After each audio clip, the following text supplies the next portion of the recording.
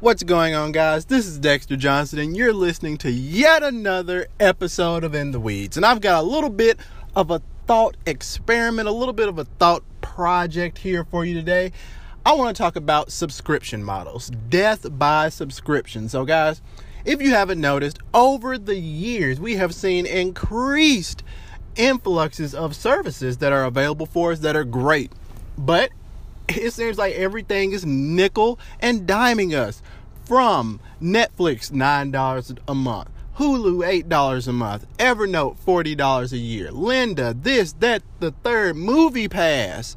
So many things have come along and truly have revolutionized things.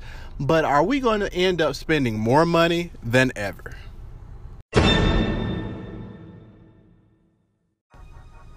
So, guys, micropayments and subscriptions have become a thing, and I'm not going to fault the App Store and the Google Play Store, but this is almost where it began. It's one of the first homes that really made it popular for an app to come in and have a recurring fee.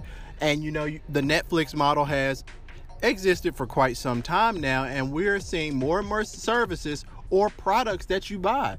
Look at Microsoft Office. Microsoft Office is now a recurring cost.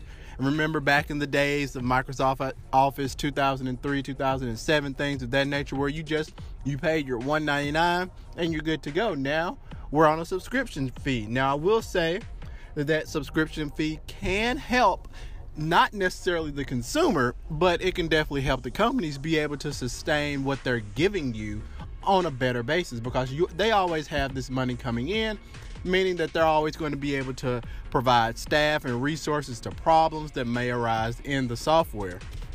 But this is just something to think about. And with the things just increasing ever more, you might see a charge on your bank account for $5 and you're just like, what the heck is this? But since we're being nickel and dime, that I'm not necessarily complaining, but I'm complaining at the same time.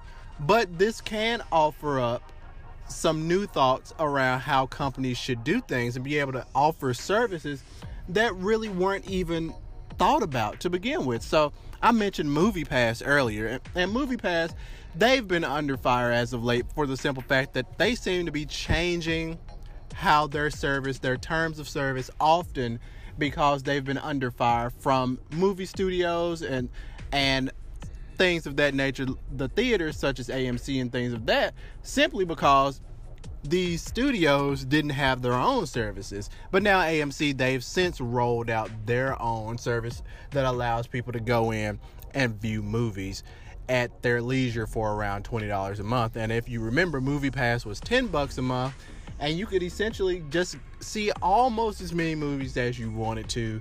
And you would utilize the app, you would purchase your tickets, you would go, and they would have like a prepaid card that you would utilize, and you would be good to go and just sit back and really enjoy movies, almost like a real life Netflix almost. But the thing about all of this that we have to remember is that it's going to make things a little more accessible for us. So while we might be getting our bank accounts dinged a lot, it's bringing services that some people may or may not have ever thought of, because it is breaking those payments up into several payments instead of being one gigantic payment.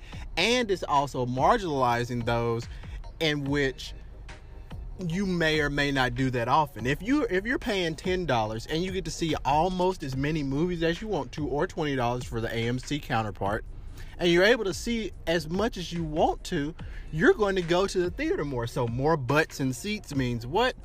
More overall revenue, because you're going to buy some crappy theater popcorn, you're going to buy the Cokes, you're going to tell other people about it, and they're going to do the same thing. So overall, it can benefit, but at the same time, we just have to be aware of the cost. So guys, micropayments, they're everywhere.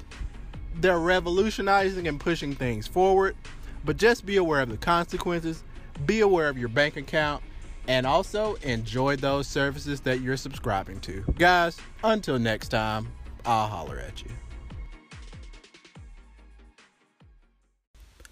Thanks, guys, for listening to yet another episode of In the Weeds. Be sure to share the podcast and tell a friend about these deep dives into technology that I post on a regular basis.